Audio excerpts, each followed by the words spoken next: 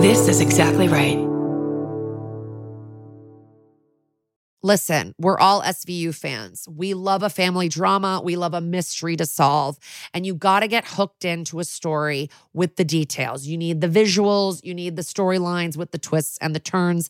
And that is what June's Journey has and more. June's Journey is a mobile mystery game that follows June Parker, a daring young girl on a quest to uncover the truth about her sister's murderer. Dun, dun, dun, dun. This is your chance to test your detective skills because you'll play the game as June herself. The game is filled with all these beautiful detailed scenes from the 20s, like lavish estates and gardens. And of course, little hidden clues are everywhere. There's twists, turns, catchy tunes. It all takes you deeper into this storyline. And if you play well enough, you can make it into the detective club. And there you can chat with other players and even compete with or against them, which is pretty exciting. And you never know which character might be a villain. Shocking family secrets will be revealed. And can you crack the case? Find out as you escape this world and dive into June's world of mystery, murder, and romance. Okay, love that.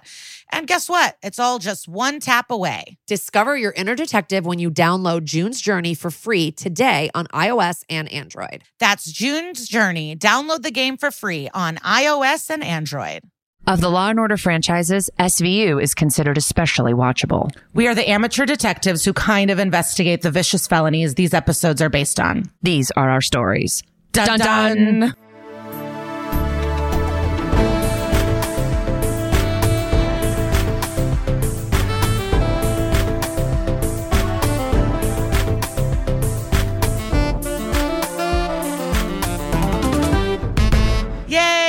This is That's Messed Up, an SVU podcast. I'm Lisa Traeger. And I'm Kara Clank. And you guys, you know what's up. We talk about SVU. We talk about a true crime. We talk to a person that was in the episode that we watched. And we Big one today. Yeah. And we have great chats and a lot of fun. And let's catch up. I mean, we were just in, you guys know we're in the time machine, so don't take out your calendars. But like we're just in Montreal together. That was fun. Thank you to everybody that came out to the Montreal show. That was to the conference room, a dream come true. To the conference room. But those conference room chairs were the best conference room chairs I've ever seen. They do lean back because I went to a panel there, and there's like a little give in there, so it's really nice. They're really thinking exciting. Of the people. Yeah, technology has gone forward in conference room chairs, I guess. What was the thing you said during our show where you were like, but it goes to blank at ha. Okay. So I was in Montreal for a long time, and I was doing the Nasty Show with Sophie Buttle, who is a comedian, and she was doing the Canadian keynote speech. There's like keynote speeches every year. And I missed hers, unfortunately, but she was like, talking about stuff that she was going to talk about. The festival had a zero tolerance policy for sexual assault, anything weird. There's a code of conduct they send out. They just want to make sure no one's like taking their dick out in the hotel, right? So, but the email address Sophie noticed was zero tolerance at hahaha.com. And so we all really love that. The website for the festival and too funny and perfect for words. And I remember because somebody wrote it in, because the episode we just did last week was called Zero Tolerance, and somebody wrote in the comments, zero tolerance at hahaha.com, somebody that was at our show. The best listeners loved the sweatshirts. I loved seeing all your faces. The girls who drove from Toronto, you're nuts, but thank you so much. But then the girl who gave me an edible, was that instant relief? Was that like instant release? She was zonked so hard on this edible.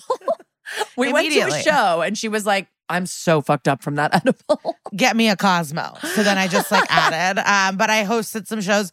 I truly definitely had so much fun, and we had fun. I mean, Kara got fucked over hardcore travel-wise. If you follow, I put it on the TMU Instagram a little bit, but I just had a plane get canceled, and then I had to take a red eye to Orlando, and it caught a day of my time in Montreal out, and it was a travel nightmare, but honestly worth it. So much fun. The fest is so fun, and the city of Montreal is so awesome. Like, I was loving the French vibes, and I walked to my midnight show by myself, and the streets were just like summer in the city, hotties on the street, everybody smoking cigs and trying to hook up. It was like very, like, I just haven't walked down a street like that in a long time, because I guess when I'm in New York, I'm usually, I don't know, I haven't seen packed ass summer streets like that. It was pretty wild. That's a lie. We were at Allison's show in June, having a great time in the streets. You're right. And then we were in the West Village, and it was kind of crazy because it was Pride, wasn't it?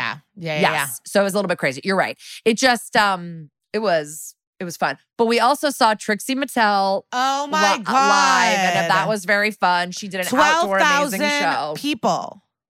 Yeah. There were 12,000 people, and 2 people collapsed. Yeah. I didn't know that until she told me. Oh. But what was cool is Kara and I kept meeting up with young, powerful women in Hollywood that are well-dressed. I'm going to do a top 10 list of the best dressed young females in Hollywood. And they kept getting us closer. It would be like someone would get a text and be like, this way. Okay, yeah. I can get us on a ramp. I can figure it out, yeah. So we have our own bar now. Yeah. We kept getting closer, but then it rained and Trixie did like an encore in the rain, and we were under a tent because we were with the young, powerful Hollywood women. And so it was truly, Trixie Mattel was my highlight. Yeah. I got to see some conflict. I squashed a beef, ate some beef, whatever. We had a great time, and the show was fun. So thank you for coming. Yeah, it was great. Oh, wait, speaking of zero tolerance, which we were just bringing up. So a couple people have messaged us, and wait, let me look it up because I don't want to say it wrong. So apparently, in the episode Zero Tolerance, when the boyfriend of Rollins comes to the apartment and starts like just reading a book to her out of nowhere, it turns out that the book is written by Peter Herman, aka Mr. Mariska Hargitay. And he's a children's book author. So the book is called S in Moose Comes Loose, and it was written by Peter Herman, who is Mr. Mariska Hargitay, and apparently he's written a bunch of kids' books. Like, he's the author of many children's books, and I was shocked. I didn't think that man could get more perfect. He's a talented actor. He's gorgeous. He looks like a great father. And now he writes kids' books, too. Honestly, I'm shocked that you didn't mention Persil and he represents detergent. Cleanliness as the Persil laundry detergent. You always mention the Persil, which I didn't even know was a company. Oh, I didn't either until he became their spokesperson. Yeah, they did a good job hiring him because now I know what Persil is. Yeah, exactly. So other SVU news, but adjacent, I was on a Delta flight, and I did watch the movie A Week in Paradise with Stone. ADA Stone, Philip Winchester. Connie Nielsen's in it, Danny Beck. We don't love her. She plays Malin Ackerman's cousin. Malin Ackerman's, first of all, this is a chicken soup, a Soul for the Chicken Soup production. No. Chicken Soup for the Soul has a production company? It's the movie. Yeah, it's a chicken soup. What is it? What is it? Chicken Soup for the Soul. Yeah. So it's that kind of movie. I didn't even know they make movies. So Malin Ackerman's like an actress. Her husband cheats on her, gets a younger actress pregnant. So her cousin owns a resort and is like, honey, come to the resort. So she comes to the resort, and Stone is a chef on the resort. And so they start kneading dough together and throwing flour at each other's faces. It is so bad. I just needed a bad movie. It seems like a Lifetime movie that got onto Delta somehow. It feels very like Lifetime-y, like Hallmarky. But that was what I was in the movie. I'm like, I just need something bad on the background, and I'm gonna pass out. I'm fucking tired, and I couldn't. It was that bad that I could not even enjoy the bad. Like, distractingly bad. Distracting. It was like a bad that keeps you up. And I'm a huge fan of Malin Ackerman throughout the years, but she doesn't. She's not good. She's not a good actress here. I don't know what to say. She's not good. She could not get the emotions right of like, okay, I just got cheated on, my life's falling apart, and I'm a famous actress, so everyone knows about it. Yeah. And it's like, she couldn't really like portray the I'm like, can you, not one wet eye? There's a reason she hasn't been on SVU, okay? She can't get the wet eye look down. Like, there were no tears, there was nothing. And the resort looked janky. Like, they walk into the resort and she goes, this is beautiful. I know why. And I'm like, that looks like a bat mitzvah table. Like, this is not, it was bad. But then I watched Red Panda. Turning Red. A great movie. I loved it. Great movie. Great movie. Metaphor for menstruation, metaphors for anger. Like, it's great, that movie. Great movie for like little girls to see. I can't wait for Rosie. She's seen it already, but she doesn't get it, you know? I can't wait for her to see it. And the animation's cute. Like, it's fluffy. Like, it's really cute. Yeah. And the kid, like, I like I like that they're obsessed with Four Town also. It's like the boy band vibes. Like, that's really fun. Well, I also like that there is 5 members in Four Town, and it's like, what's going on here? So I like that there's jokes. And Sandra Oh's in it, but that's the only voice I recognized. I waited for the cast list. And it was all like young people, I think, that I don't know about. Okay, tell us about Skims. You were ordering Skims, and then I was sad to tell you that Chloe got mad at Kim and said the Skims, like, the pussy's too small on it, like that it's like the sizing is insanely small, and you got the Skims today. You got the package. So I got the Skims today. I was told that they run small, so I did get an LXL. When it came out of the box, I was on FaceTime with Lisa. Like, I just happened to be on FaceTime with Lisa, and I opened them up and I go, this looks like a bathing suit for Rosie. Like, I will actually I took a photo and I'm going to post it on the Instagram when this episode comes out. And literally, I was like, how am I going to get my body into this? I got my body into it, and it sucks everything in pretty good. I will say that comment about the crotch area being small, it seems right on. It's only 2 snaps. I'm used to like a 3 snap situation down there if I'm ever going to be wearing a snap crotch. So we'll see. I'm going to wear it to go try on some dresses, and we'll see if it just like pops open and like all the sausage comes out of the casing. But, you know, for me, it's a good product. You're into it for now. I think so far it's good. I got to see how it looks with dresses. But I couldn't believe when I first was getting it on, I was like, this won't come on me. This won't come. And then it went on, and I was like, okay, sucking everything in, skimming me out, doing whatever it's supposed to be doing. So far I give it a good grade, but we'll see what happens when I wear it for like an entire event. Maybe it's going to make my vagina go numb because it's like too tight. Who knows? We'll see. And speaking of, cinching, tightening, dresses, we got to talk Drag Race finale. Yeah. The finale we knew was coming. Fast forward if you have not watched the finale of All-Star 7, the winners season. I just, I'm happy. I love Jinx, but... We love Jinx. It's fine. She won a lot. She is very talented. They all love her, it seems. But, like, don't have a lip sync finale if you're not going to count the lip sync. Yeah. Or at all. Remember Jasmine last season where they had her, like, keep having to sing and she kept winning, but they kept making her go home anyways? Yeah. Like, if you're not going to count the lip sync, just don't have it. Like, do something else. I just don't understand. We can see Monet won. We see it. We have eyes. Like, right. Like, it's like just do like a finale that is more multifaceted, a bunch of stuff to do. Maybe there was like a production issue. Maybe it was like, oh, they've already blown all their good.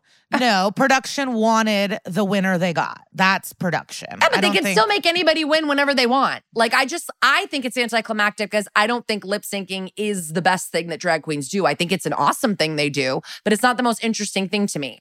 I like the end of the regular seasons where it's like, we write our own verse. We do choreography. We've got like a full executed part of a music video that is to show my final performance. And then there's a runway or whatever, Like, I just don't think that just a lip sync is, to me, that's not like a deciding factor on like the full season, Yeah, like a Read You Wrote You is what you really want, huh? Yes. Oh my God. Like, I mean, how iconic is Read You Wrote You?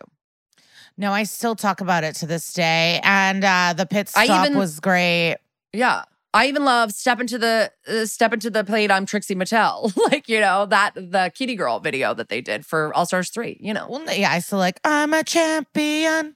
But I am happy for Raja and I'm happy for all of them. But it's just like, we're smart viewers. We've been watching this for over a decade, right? Like, yeah, I'm late to the game, but there's seasons upon seasons. We've been watching seasons on seasons. We don't do drag, but like, we see who's doing better. I don't know, in the lip sync. It's pretty clear. Yeah. But you know. It was great. Lucky to have it. And I can't wait for more Drag Race at all times. And I'm here and I'm going to be watching. And I would love another winter season. And I think they could do it. I think they could take Priyanka from Canada. We can get I love Bimini. I don't even remember who won UK season 2. No, it was Lawrence Chaney won. Lawrence Chaney. We can get an Aquaria going. I don't know. I would want more. I thought of someone. I thought Sasha would maybe do it. I don't think Bob or Trixie would do it. Alaska says on her podcast, she's like, I would do it, but I don't think she would. And then I think that Bibi Zahara Benet would do it. Yeah. Tiki tiki ta ta, pussy bitch. Okay, we should start our episode because I do watch. I've been going to sleep to like Trixie compilations and just YouTubes of Pit Stop, All Star, whatever. It's comforting, but Trixie was making me laugh so hard. How like on that All Stars 3, how they all had to do like a parody of Soup, and they were just making fun of Bibi Zahara because she was just like the peanut, and this is an African recipe, and it's this in the soup, and it's like no, it's a joke. Yeah, it's like a joke, girl, stop. And they're like, she's tasting recipes for the soup she's putting together. And like, it just really was cracking me up. Anyways, television's amazing. Montreal was great. We love SVU. I don't know. And Skims, now, I guess, is great. Yeah. Dane Cook's engaged to a 23-year-old, you know. Dane Cook? Dane Cook got engaged. Oh. Yeah, it was long. It said like finally a long time coming. Hold on, let me go on the trending. It was like the #1 trending thing on my Twitter page. Obviously, the article is engaged to longtime girlfriend, but she's 23. So, well, I don't know. So he's 50. The couple closes up a decades-long romance. Yeah, so they started dating when she was 18. That's cool. Sick. That's cool. I think that's cool. I think that's really cool. I think you have a lot in common and that's really cool. I don't know. Maybe she gets to like, it's like the woman that we covered that's with Don McLean, you know? So you have to fuck an old man, but you don't have to work. I don't know. I think Chuck Lorre and his influencer wife, who's 30 years younger than him, had just broke up recently as well. You know, I just want her to walk away with something. I also saw Chelsea Devontae's posted that the Naomi Judd, that's the mom, right? The matriarch. She left no money to Wynonna or Ashley in the will. Really? Yeah, she left everything to this man. Jesus. A man she was in a relationship with? Yeah. Jesus. That's crazy. Mm-hmm. Okay, well, lots of fun chats, but let's get started because we've got a great episode for you guys today. A classic. All right. So thrilled. I feel like I wanted to do this episode since we started. This is my Ari Grainer of episodes. Season 2. Such a thrill. It's called Taken. So this episode opens on a big party in a hotel lobby. I'm actually in a hotel right now. Kind of wild. There's gold and black balloons. There's a big band, lots of press, but it does look lame. It doesn't look like a badass party at all. And then there's a big applaud break when this man that looks like Sean Connery approaches the podium in a suit to speak into the mic. And he has a ton of preppy business people around him, children dressed for Easter vibes, and then one black man who I think is used as an example of how the hotel is not racist. Like, it's just kind of classic. He says people said it couldn't be done, but he wanted to outdo himself. And it's like, no one is saying that. No one cares about you and your hotels at all. And then while he's talking, it cuts to a juggler entertaining children. And Thorpe, this Sean Connery looking man, is explaining that this is the first 5-star family-friendly hotel. Is that a true thing? I don't know, but I truly don't think that a hotel where children are allowed to run rampant could be 5 stars. And I say that as a mom. You're not having a 5-star experience if you're at a pool where a kid is cannonballing next to you. Like, that's just not happening, like, in my opinion. I mean, but there are hotels where they have, like, over 21 pools, and I like that, and that's probably good, but I don't know. I mean, I don't know how common 5-star family-friendly hotels are. A lot of resorts are 5-star, and you can bring your kids. What's I about to say? Are there 5-star hotels that don't allow families? Like, I just... I think maybe they're playing up, like, luxury experience with your kids rather than like trying to force your kids into the 5-star experience. You know, maybe they're like, we offer childcare and we do this and that. That, I guess, could be cool if you had the money. I mean, they got to be charging a lot. We do have friends that sneak into this really nice place in Ojai, and then they'll bring their baby into the adult pool and then would complain about people complaining. I had that happen to me at that same pool. I went to that pool, but I didn't sneak in. I stayed there for 2 days with my sister. And one day we brought Rosie. She was a baby. She was like so little. She was like never crying. She was unnoticeable. And then they were fine with it. And then the next day we brought her back and they were like, she's not allowed here. And I was like, okay. So we like moved to the kid pool. It was kind of humiliating, but I was like, why was she okay yesterday? But I have heard about our friends. And I believe that same friend got a free night by complaining. Really? Yeah. Wow. But because it's amazing to get a free night for breaking the rules. Yeah. Also, did you notice like this is maybe the biggest extras scene I've seen on SVU. There are like 300 people at this party. It's a giant ballroom and it's lobby. Season 2. Yeah. It's like, are you guys what's the extra budget? Like, there's so many people in this fucking scene. It's really, like, a lot of times they can fake a party, but like they're doing wide shots of like tons and tons of people at this hotel lobby. Didn't even notice. Yeah, there are a lot of people at this party. I don't know why I always notice that. I always think of how much things are costing. Yeah, but I'm also like, who goes to these hotel parties? It's just like, I want to know how realistic any of this is. I'm sure it is. It's based on a crime. Hello, we're here. But so anyways, it's Thorpe Castle. He's welcoming everyone. We're back. And this hotel means the most to him because he loves his family. Everyone claps and continues dancing to big band music. The elevator doors open. I always think of Elaine Bennis when I think of big band music. Is that what she's dancing to when she does the Elaine? No, when she's working for Mr. Pitt, he wants to hold the Thanksgiving Macy's Day Parade float balloons. And to win a spot to hold the rope, you have to call a big band radio station and name the band. And she says her dad loves big band, so that's how she knows it. I cannot remember that episode. That is so funny. Is that a sick reference? Okay, I need help. I need to read a book. You remember everything about Seinfeld. So, well, because I'm getting ready for one day dominating trivia. Okay. They're dancing, everyone's partying, and then the elevator doors open and a young woman, aka maybe a teen, we're not sure, young, stumbles out covered in blood and grasps the first man she sees for help.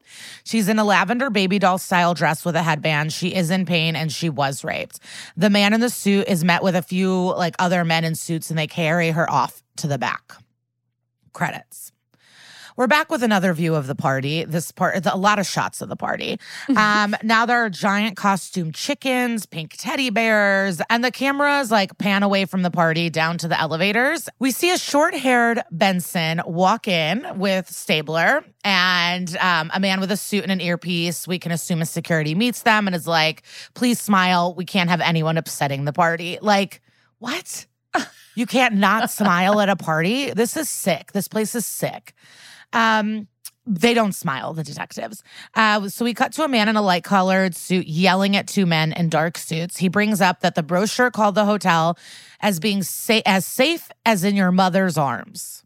That's bad advertising and marketing. Whoever came up with that needs to be fired in their department of brochures. Like, it's like, I mean, who does that appeal to beyond a toddler? That's just really, that's weird. Yeah, and perverts. The detectives walk in and introduce themselves and ask what happened, and the light suit guy says his sister Siobhan was attacked. She's laying on the couch. She's covered in a blanket and her face is banged up so fucking bad. Makeup did incredible. And Benson sits next to her and starts talking in a gentle tone. Security guy says, we called you ASAP. And Stabler goes, no, you fucking didn't. You pulled a bunch of strings first. There are no blue and whites here. There's no uniforms inside. You're obstructing justice. And the security guard's like, nah, I was on the job 20 years. So I know what obstruction is, and it's not this. Then another man starts babbling, and Stabler's pissed, and he's like, an attorney? You brought an attorney here before calling us, okay? So you are bad. So he's caught. He knows it. Siobhan tells Benson she's 17. She starts to cry she starts explaining what happened. She's like, I've already said this 3 times. I don't want to do this. Benson does not push her and says, let's just get you to the hospital. Siobhan is struggling hard, even to sit upright. She is in a lot of pain. Her dress is torn, and she has a gold cross necklace on. So she starts talking to Olivia. She says she went into her room. She saw her clothes and makeup were all over the floor and she didn't understand why. So she just stood there staring. And then she saw a man she did not know. She tried to run, but he slammed her face into the door, and her acting is amazing. He grabbed the phone, he hit her with it, and she's really struggling to get out and to get it out. You know, she's trying to get out of the room and get the story out, but says that he did rape her. We cut to Munch and Finn entering the security monitor room, and the suit security guy from earlier is like, hey, this is restricted area. And it's like, if you were on the job for 19 years, wouldn't you realize these are cops? Yeah. Like, you're an idiot. He thinks that they were press, so we could tell that he was a terrible officer for 2 decades. There's a reason he's working security at a hotel. Munch and Finn need all the tapes. So the guy's like, we just opened. And Munch is like, that's so funny. Yeah, there is a grand opening banner. That gave it away. And they have full coverage for all the rooms from the 5th floor to the penthouse, but they're just behind schedule. So the 3rd floor where Siobhan was staying, actually, no cameras were operational there this week. Then Thorpe runs in pissed, like, fuck, you're not telling me there's another emergency, are you? And then he just goes, what is this? What do you want? He says to the detectives. And the cops are like, one of your teen guests have been brutally raped. And he's like, yeah, security will help you. The guests are waiting for me. Just be chill about it. And they're like, are you not worried that there's a rapist loose in your new hotel? Like, his attitude is confusing to me. And Munch is like, can we talk to the employee who discovered the victim? And it's desk clerk Terry Wild. So they go on a walk to meet him at the employee cafeteria. So during the walk and talk through the back way hallways of the hotel, the security guy, they're asking, they're like, why did you wait to get her medical care? It's really not cool. And security explains that they tried, but she refused to go to the hospital. And Munch is like, victims deny care. That shouldn't have stopped you. And he's like, listen, we will bend over backwards for you guys and do anything you need. Just leave me alone. They go talk to Terry, who is in a vest. And he's being a little cagey about giving info. And he's like, I didn't really witness anything, and I don't really know. And then Ice explains with a little lesson that the first person a rape victim talks to is called an outcry witness, and that's you. And he denies speaking, that she just said I was raped and that's it. And Munch is like, yeah, but you're gonna have to testify in court. And he's like, testify in court? I don't want to go to court. And Munch is not into this guy and is also questioning why he wasn't at his post at his desk since it was such a busy day. He says he went to the party to find Julia Roberts or somebody like that. Yeah. Julia Roberts is going to be at this lame-ass, essentially a hotel bar mitzvah that's happening. Maybe is it a free party? No, I bet it's in children and families of investors, of high-profile, people around New York, just having, it's like a premiere party or something where you invite, people to start drumming up interest. Pre-Instagram, when shit was just word of mouth, you would just invite people and be like, tell everybody else, I guess. Yeah. Page 6. Yeah. We're now at the hospital. And it's Cabrini Medical Center, which I don't think is visited very often on this show. No, it's not. But when my parents moved out of the apartment I used to live in on 80th Street, because you know that my parents, the apartment I lived in on 80th Street for 11 years in New York, I was technically conceived there. My parents got pregnant with me and decided to move because they couldn't live with a kid in a 1-bedroom. So they moved up to Cabrini Boulevard, which is up in Washington Heights and is really a very pretty area of the city. It's the 170s and the West Side. Whoa. I just find it wild. We've never really gone there. It's always Bellevue, I think. Yeah, yeah. I would say when I think of Cabrini, I think of way, way uptown. So maybe they're just taking New York names, Yeah. And the doctor is filling Benson and Stabler in on the injuries, fractures, bruises, restraint marks, contusions, knee marks. Oh my God. Evidence of penetration. There's a lot of fluids. This is a lot. So we're most likely to get some semen action, some semen DNA. And they walk away and head to her room, and Siobhan is sleeping, but her brother is in there. So Benson sits with her, and the men head out for coffee and cigarettes. But then there's no coffee there's no talk. They just leave, and we never, they do come back, but it is strange where they're like, let's go talk, and then we do not see them. We cut to the crime scene, and there's a bunch of science cops working very hard. Finn is there taking photos. Munch is pointing at blood. And then, very funny, Finn gives the camera to one of the science cops and poses with Munch, and he smiles, and Munch looks confused. And then they take a picture together. And it makes me want to cry with joy. Warms my heart. It's just like really cute. It is like funny little stuff that they used to do that they like would never do now. No, it was fun. And little... I'd never noticed this scene before, to be honest. Like, I didn't notice this cute little bosom buddy energy. Yeah, he goes, hey, get one of us. And like they like do a picture together. It's so cute. It is very cute. But Munch, he's just out there pointing at the blood. He can't stop pointing. And then they also find duct tape. So more evidence, hopefully. A science cop says that they hit the jackpot because usually hotels are covered in so much DNA. But since it's brand new, it's awesome for evidence. This is your first time referring to CSU as science cops, and I'm really enjoying it. I've never heard you do that before, but this is like episode almost 89. I've never heard science cops. I don't think I did either, and maybe the word CSU fully left my brain because I just couldn't even remember. I didn't even have. It wasn't even a debate or like an artistic choice in any way. Like, I think I just forgot what CSU is. I always just remember CSU from CSU Captain Judith Seiper. Yeah, we got to get her. We got to get her. We will. Okay, so now we've cut back to the brother and Stabler, and they're outside, for a cigarette, and now it makes sense. And he says he was doing the hokey pokey while his sister was being attacked, and he feels bad. And it's like, yeah, the hokey pokey, dude? What is this? He said he didn't notice anyone that stood out or that was weird at the hotel, and Stabler keeps pushing him like, yes, but now looking back, are there any interactions that seem kind of strange? And he says, actually, there was a weirdo at the park and at the puppet show staring at her. And Stabler is like, what? A puppet show? Hokey pokey? Like, who are you? Are you the creep? And he finally explains that he does have a small daughter and his wife is here and it's a family vacation. Okay, carry on. Now we get it. He's been like alone with no children this whole fucking time. He describes the man, and it's not a really good description. It's white 30s, brown hair average, so not that good. So then he says after the park, they went back to Hotel Hell, which sounds like a Goosebumps book. Totally. Munch and Finn are back at the hotel with the wife and daughter, so like sister-in-law and niece of Siobhan, the victim.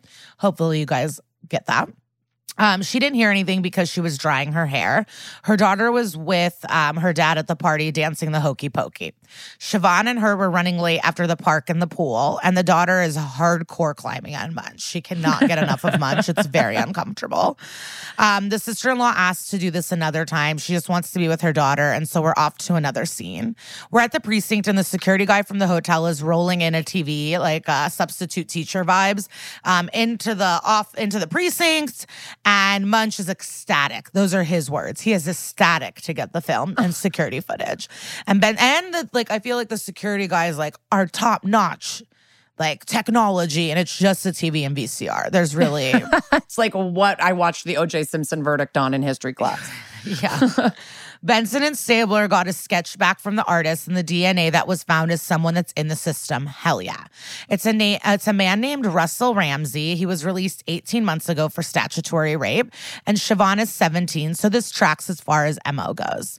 And the sketch and photo of the man are very, very close, identical. It is a match. We got to go get him. And the man is played by Derek Cecil, and he has been working... He's been working. Okay, he's on it. But he was in another SVU in 2019 where he played a religious creep who tried to marry his young stepdaughter who was 12. And that episode's called The Good Girl. And he's most well known, I think, for House of Cards. He was in 50 episodes. Yeah, and he was most recently in The Outsider on HBO, like early pandemic. I was watching that. And... Little personal connection. I think I mentioned this to you, but after I blew out my knee on the dance floor at our friend's wedding, I did have to go to physical therapy, and Derek Cecil and I were next to each other at physical therapy almost every week. And it was when The Outsider was on, and I was always just like, I want to say something to him, but I never did. What was his injury about?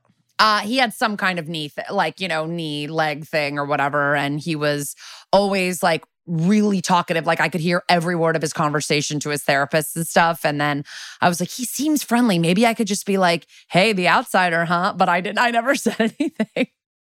But I would just be doing like embarrassing like knee rehab exercises next to this man that I knew from House of Cards and HBO. But that's my personal connection to Derek. But he's a baby in this episode, so young. So young. And Cecil just reminds me of the lion. What happened to the lion? yeah. Did he eat a kid? Did someone shoot Cecil the lion? What happened? I thought somebody shot him. Now it makes me think of the Cecil Hotel. Did you watch that one when it was on? No, I heard just such bad things that her parents weren't really into it. Oh, got it. So, July of 2015, Cecil was killed. what did he do? Nothing. Oh, these were like hunters. This is like for game. Like these are like rich people. He was being lured out of annoying. a protected area, wounded by an arrow, and then tracked and killed with a compound bow. He was 13. And the person that killed him had a permit. This is probably like one of Trump's fucking sons. Yeah. Anyway, Let's get him. That's where we can not Cecil the lion, but this guy, Cecil. What's his name? Ramsey. So Benson and Stabler go to brag to Munch about everything they've uncovered, and he's in TV tape heaven. And he is happy that Winston, the security guard, came through. And when they show the photo to Munch, he goes, "Hey, that's Happy Feet." And he points to the video that he's watching, and it's Ramsey dancing and punching around and spinning. And Thorpe is just starting the speech. So now we have like the timing. So that means the rape had just happened. And he came down to dance and then went to the buffet and starts eating. And it's like, that's pretty strange post-rape behavior. Like, why wouldn't you be getting out of Dodge? Is there a concern? Like, what? Like, why wouldn't you be running away? You're just eating sandwiches. So Ice interrupts to tell Benson that Cragen's looking for her. She skedaddles to his office, and he has some bad news for Olivia. And he's like, sit down. And she's like, I'm not sitting. I'm Olivia Benson. sitting is for pussies. Yeah, she refuses to sit. And finally, he tells her some sad news that her mother had an accident and she didn't make it. Mariska's acting is insane. It's a wet eyes moment. And basically, her mother, Selena, fell at the 110th and Broadway subway stop, and she fell down the stairs. And Benson's confused because her mom doesn't take the subway, but the entrance of the subway is right next to the Velvet Room, so she was drunk. The Velvet Room, we can assume, is a bar. And I have been drunk and fallen down the subway stairs before, and I'm surprised I was not more injured. Like, I've really fallen badly down the subway stairs. That sucks. Yeah. Like, I remember one time people had to help me up, and I was like, I need to get my life together. I'm drinking too much. But I really feel bad about Selena. That's like the most horrible way to go, like alone on the subway steps. And it's just sad. such a complicated relationship with Olivia. So it's like a weird moment. Yeah. And then Olivia has one, your favorite, one tear roll down the cheek. The solitary tear. I do love it.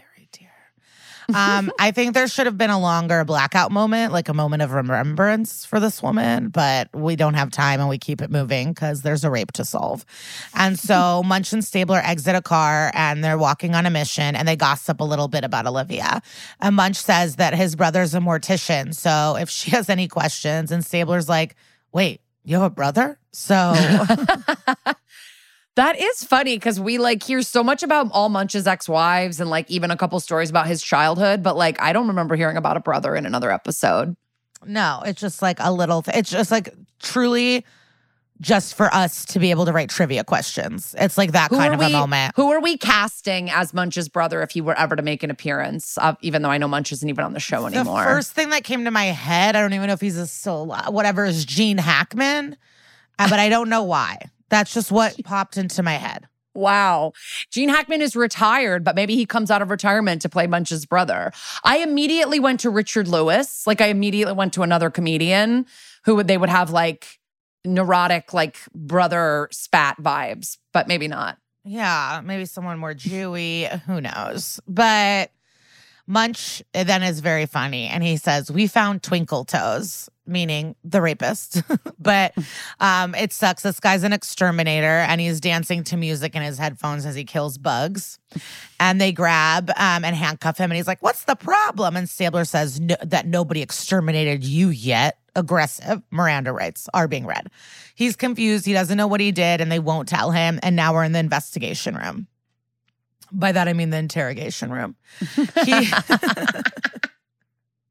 He is saying he didn't rape anybody, and the first charge was statutory, and that they were in love, and the detectives are not buying any of this, and they tell him that they have so much evidence on him, and he's like, I didn't rape, and Stabler's like, Wednesday, noon, hotel, and Ramsey's like, oh yeah, that girl, for sure, Thorpe Palace, and he says her name and everything, and so, like, for me, it's like, why would he admit to all of that if he was raping? And he does claim it's consensual. So then Stabler goes, you left her bloody and broken, and now you're using her as an alibi. And he again is like, what are you talking about? Ugh, that bitch. She said I raped her. He's like, it was a date. I met her at a bar, and she gave me her room key. So we see Cabot, and she's watching through the spy window, and she's like, oh, please, let him take the stand. I'm going to get him. And she's salivating over questioning his ass. And Cragen's like, you can make a case. And Cabot picks up a picture of Siobhan's body and says, if I can get her on the stand before the wounds heal, okay, prosecution rests. And Cragen smiles, and he likes her gumption. But he wants to get in his prior, but they can't because it doesn't prove a pattern in any way. The first case was someone he knew and there was no violence. But Cragen thinks because they're both teens that he preys on teens. Cabot says, don't worry, I'll bury him. Do not worry. And Siobhan is now here for the lineup. Will she slay or will she flop? There's a woman defense attorney in the background looking at Siobhan. Benson walks in and Stabler approaches her. She says, sorry, I'm late. And he says, I thought you were taking time off. And she says, I took it. And she's in a tank, which we don't really see. We never see her guns out like that, but her arms are out. She's in a tank top. Yeah. Is it a low tank or is it sometimes I feel like we see her in one of those turtleneck tanks or sleeveless turtlenecks? I don't know if it was a turtleneck. I just was focusing on the arms, to be honest. Yeah. I was just excited to see some arm She has action. good arms. Yeah. Stabler says, bring him in. And they come in and she breathes deep and she starts to get panicked and they try to comfort her. And the defense attorney's like, get the fuck away from her. So they back off. She IDs the man immediately. She says number 4 and she starts to cry. And now we're in the office and a curly-haired woman walks in. Thick accent. I think they're trying to make her seem like trash. And she needs to talk to a detective. Munch is the detective she gets to talk to, and it's Shelley Levac. And she says, I think the person who plays Shelley listens to the podcast. No. Yes, because we got a DM when we very first started that was like, I'm in this episode Taken and I'm the thumbnail. And I'm almost positive it was this girl who wrote us. I'm 99%. She is the thumbnail, which is thrilling.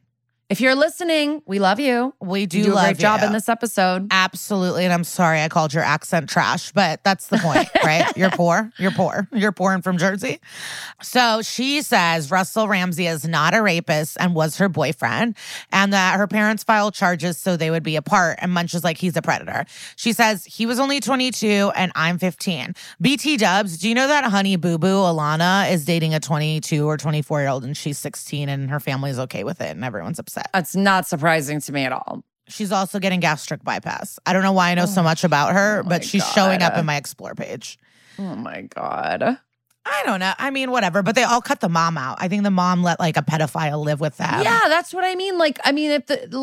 It's not surprising to me that I'm sure he was grooming her in a way. I don't know. It's weird. And it's not surprising to me that she's dating someone older. Yeah. Yeah. She says she the doesn't care gastric, what we it's she's just doing what her mom did, I think, right? So. But they don't talk to them. Who cares? But the fact that she's in our lives is wild. Yeah. But I got to give it up to Honey Boo Boo and family for really extending their 15 minutes. To think we'd still be talking about Honey Boo Boo, that's impressive. Tan Mom could never. Tan Mom could never. Tan Mom is like, how did you do it, Honey Boo Boo? All these people we had in the aughts that were on the soup and are gone. But Honey Boo Boo, forever. Yes. She did it. What? Oh, go-go juice? Okay. So anyways, she says he's a nice guy and didn't do anything to this skank. And she then says that she loves him. And Munch asks if Ramsey asked her to come down, and he did. But she says that she would have done it no matter what. And then Munch is like, well, he told me he had sex with the victim. So what now? And she looks so sad. He cheated on me. And then quickly she rationalizes it and says, well, it's only because I cheated on him. And they actually broke up a few days before because of it. And Munch says, well, that could have been a trigger. Like for a rapist, a traumatic event can like spark something to want to regain control. So he overpowers another woman. She says, no, he told me he didn't. The camera pauses on her sad, sad face for an extra moment before we see Munch walking into Cragen's office and says, there should be a special level of hell for puss-sucking, gangerous... Puss-sucking. There should be a special level of hell for puss-sucking, gangerous malignancy of a mental amoeba. That is such a classic... That's not, nothing is classic about this. This is a mess. No, but is it Munch that says it? Of course it's Munch. Yeah. It's so classic to me, Munch, like stringing a bunch of like crazy words together. That's what I mean. Like we hear Munch do that kind of shit. I know, but this does not roll off the tongue at all in any capacity. This is like the most annoying. I had to put on closed captioning for that. A pus-sucking gangrenous malignancy of a mental amoeba. Like, it means nothing. Just say dickhead. So then Cragen with Comedy Gold says, oh, did someone steal your parking space again? He explains to Cragen the situation, but calls his first victim, aka his girlfriend, sweet little thing. And it's like, maybe we should arrest you now. How about that? That's disgusting. Then he goes into an incel speech about how he and Cragen are alone every night watching the History Channel and can't get no good woman, but scum like Ramsey have all these nice girls' devotion. And it's like, what? Yeah, very, very incel speech. Yeah. Then Cragen with a bad perspective is like, I don't think Ramsey will be doing much sitting down at Rikers. LOL, person rape. Yeah. Cragen also says that the security from Thorpe's hotel was hoping for the security equipment back. Like, are you done with it? And Munch sighs, so he goes back to like work on the tapes to find more clues. So now we watch him watching the monitor, and it's of Terry, the door clerk at the elevators. He notices that he was by the hotel, waiting for Siobhan by the elevators. And he wasn't looking at celebs. He said he was trying to find Julia Roberts, but it seems like he's just waiting and looking at the elevator. And Finn is like a stand-in for the audience, being like, wait, what? Munch? Tell us more. And he also looked, also the Terry guy also looked straight at Ramsey when Ramsey walked out. And they all looked at each other. So we got to go talk to him again, to Terry. So Finn and Munch go back to the hotel, but another employee of the hotel says that he has been fired. And it's because he just didn't show up to work. It was a no call, no show. So since the day of the attack, he has not come back to work. And that's obviously shady as fuck.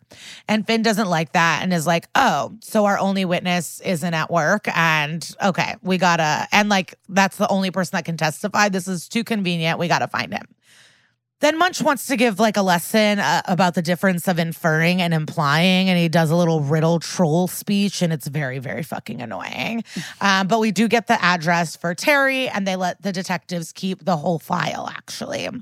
And Finn and Munch, they walk and talk on the streets of New York, and Finn says that says the address out loud, and Munch, without even a second of thought, is like, oh, that's actually the Winter Garden Theater, not a real address. I know. I was like, okay, someone goes to Cats all the time. Yeah.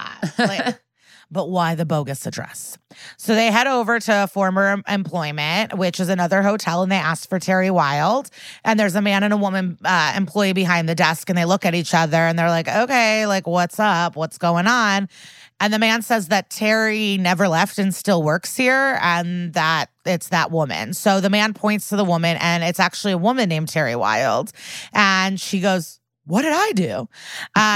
So this guy used a fake name. So we're back at the precinct brainstorming with all hands on deck. So Cragen calls Benson and Stabler away. And in the office is Mr. Tupper, who is an actuary for Mr. Thorpe's insurance carrier, and is asking how solid the Miller case against Ramsey is because the hotel is thinking of some restitution money.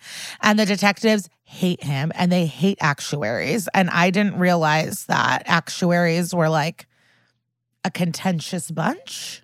I guess it's because they like put a price on things. Like they put a price on like lives, or they put a price on how much like an accident is worth, or you know what I mean? Like they're just like, would they rather just put people dollar not sign get money? Yeah, I know, but I think that's just their thing. It's like, maybe that's why they hate actuaries. I don't know. I'm guessing. It's just so it's just weird. Like, fuck, that rape victim's gonna get money. We're pissed. Like, it makes no sense. He's like, how much is a cop worth? And they're like, well, it depends how old he was and how he died. Like, I don't know. It just doesn't seem like they're the villains SVU is trying to make actuaries out to be. Like, let us know if we're wrong and they're evil.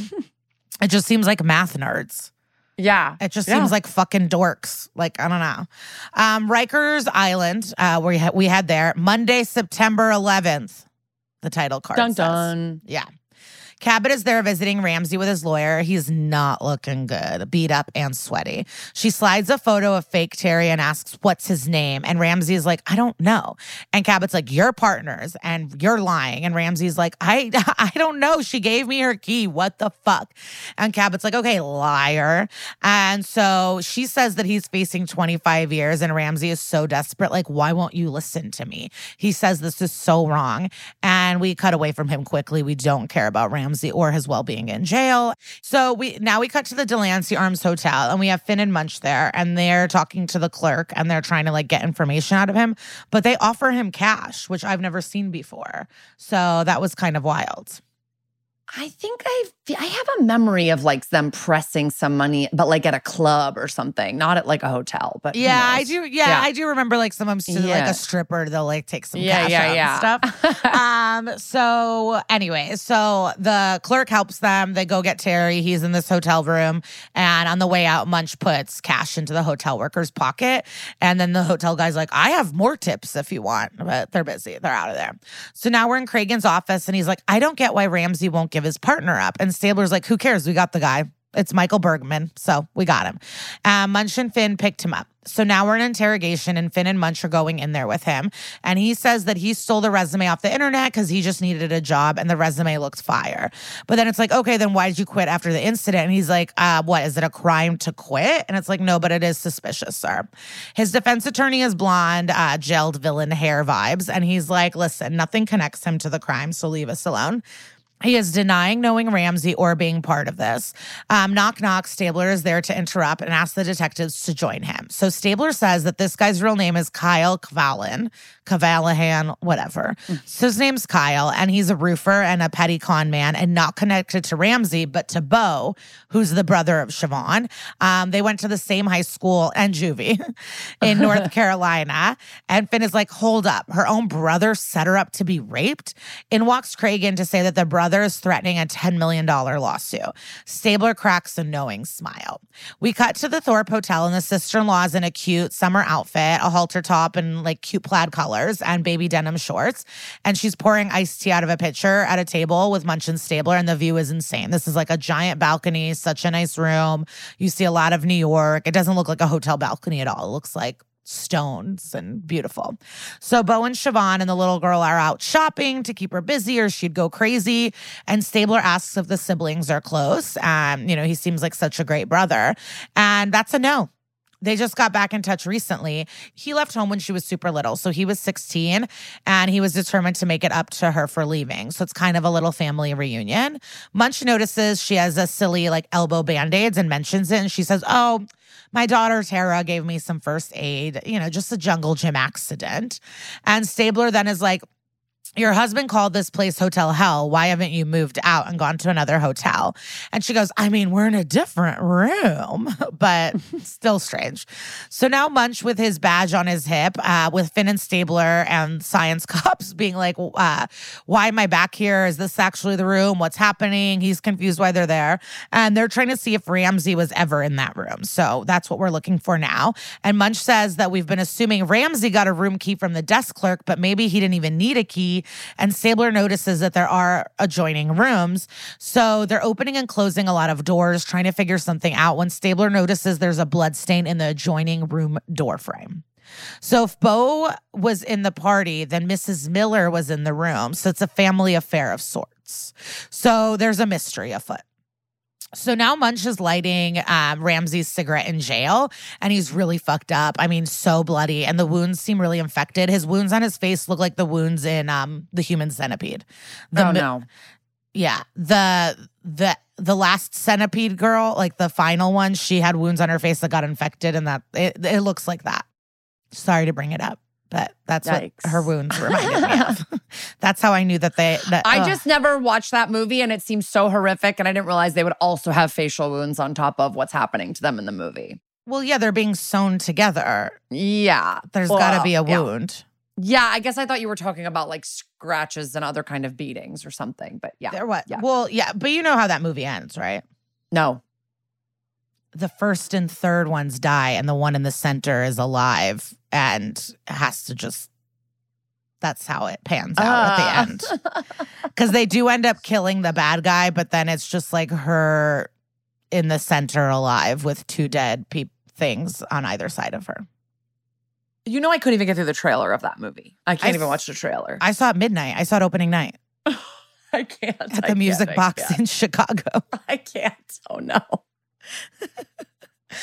It was fun. I don't know. I loved it, but no, people love it. I think it's like camp. I think it's funny, horror, whatever. It is camp because there's one part in the movie where like one of them's trying to run away and she opens a door and then runs into a pool. And it's like, who has a pool just in their house? You know, so there are really funny things. They're like the one guy, he has a Playboy tattoo on his arm. So there's little cute things, I guess.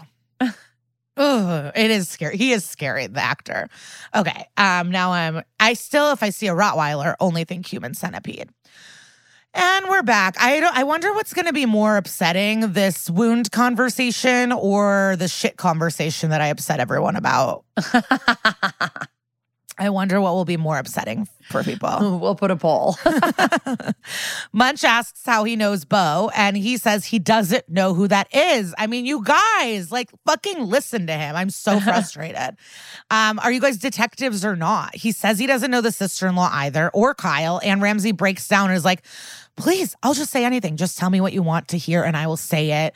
And he brings up Shelly, and Ramsey says he loves her and never lied to her. And Munch is like, you cheated on her. And he goes, fine, I cheated. Siobhan approached me and propositioned me, and now I get beat up every day for it. And he's like, you gotta help me. And Munch is like, haven't you been in jail before? You should know how to protect yourself. And he says, it's so much worse this time. Beating and rape of a minor, they hate me in prison. He can't sleep. He has to stay awake all night. And Munch says something rude to him. And Ramsey is pleading, like, I didn't rape her. And Munch is like, stay out of fights. It's enraging. Now we're in the... because it's like, we've just seen this guy and he's kind of like a dum-dum, and I think he's too dumb to be like masterminding, like, or he'd have a better defense than just, I don't know any of these people, you know? Yeah, and it's like the biggest mistake the detectives make, where they have like a thing in their head and they refuse to like, you know, investigate with an open mind. They're just trying to find clues to fit their like idea. And it's annoying. Yeah. And now we're in the precinct hallway, and I feel a walk and talk coming. Cabot and Munch. And Munch is saying, don't you see the bad guys keep growing? Like, we got to get this right. And Cabot's like, well, it doesn't get more right than Ramsey. And Munch is like, wait, did I tell you about Shelly visiting me? And Cabot's like, whoa. But also, we know people defend their abusers all the time. We've all seen it constantly. And she says, do me a favor and concentrate on Bo and Kyle. So now we get a little Benson action, her head popping into Cragen's office, thanking him for the flowers. And he's pissed. He's like, what the fuck are you doing here? And she says, I'm just working. And he's like, take the day off. And she closes the door behind her. She says it took her years to accept that her mom was an alcoholic and accept that all the consequences that go with that. And she just needs to work. Cragen fills her in on the case and is understanding. And basically, they all think that the brother and sister-in-law set Siobhan up on the rape. So Benson is like, great, I'll go talk to her. And Cragen's like, no, we can't let her know yet. And Benson takes this personally and is like, bitch, you think I'm going to blow the case? And he's like, no, you're not in the condition to do this. And she bends down and says, I'm fine. Let me do my job. So Cragen, you know, he's in suspenders and he goes, fine, whatever. So Benson heads off to talk to Siobhan in a giant suite. And it's like an old-timey hotel suite. None of this modern stuff. Very, very old-timey furniture. And I guess this was also over 20 years ago. This could have been modern. Who knows? Siobhan is in a white terry cloth robe, and she just wants to go home. And Benson's like, I agree. But Siobhan explains that her brother wants to get everything settled first. And she says that, like, she can't believe her brother's suing the hotel. And then we get a little backstory. So Siobhan was 4 when her brother left. left. And when their parents died, he decided he wanted to make it up to her. So the phone rings and she says she'll be right back. And she goes into the other room of the suite to answer the phone. And Benson starts snooping around casually. She's also wearing a black funeral style dress. I don't know if you noticed.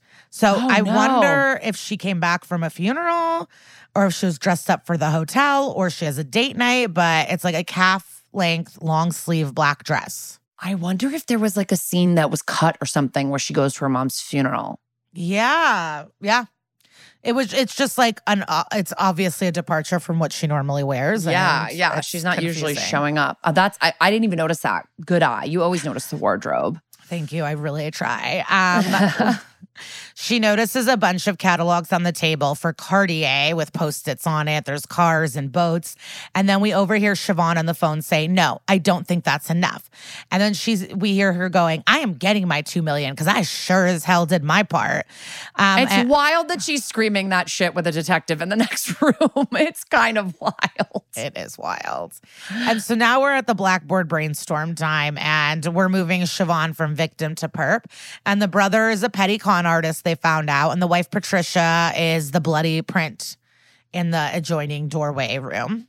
And why was she there? Was she trashing the place? And the clerk, Michael, a.k.a. Terry, a.k.a. Kyle, is brother Beau and Siobhan's cousin. So they're a family of grifters. Not just juvie buddies, cousins. I missed that. Cousins. And Thorpe is the mark in all of this. So Finn is like, okay, well, there's a 4-year-old with them, Tara, so we should call child services. And I love Finn being really caring. Stabler adds Thorpe would rather pay than drag 3 suspects from his family-friendly lobby, through there. And Cragen teases, it won't be in the hotel. Don't worry. So Munch is like, excuse me, what about Ramsey? We got to figure this out. And they're like, who gives a shit? So we go to the insurance company now, and the Miller family is there to collect the check.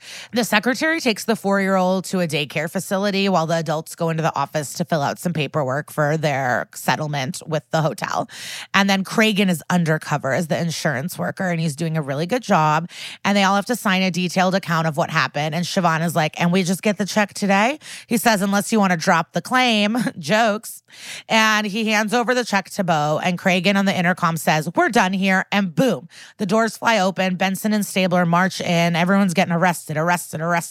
Beau is like, what's going on here? And the other doors are flying. Munch and Finn are coming in. Cragen says, you're under arrest for conspiracy, grand larceny, and extortion. So they arrest Beau. And then he starts yelling, don't say anything till the lawyers come.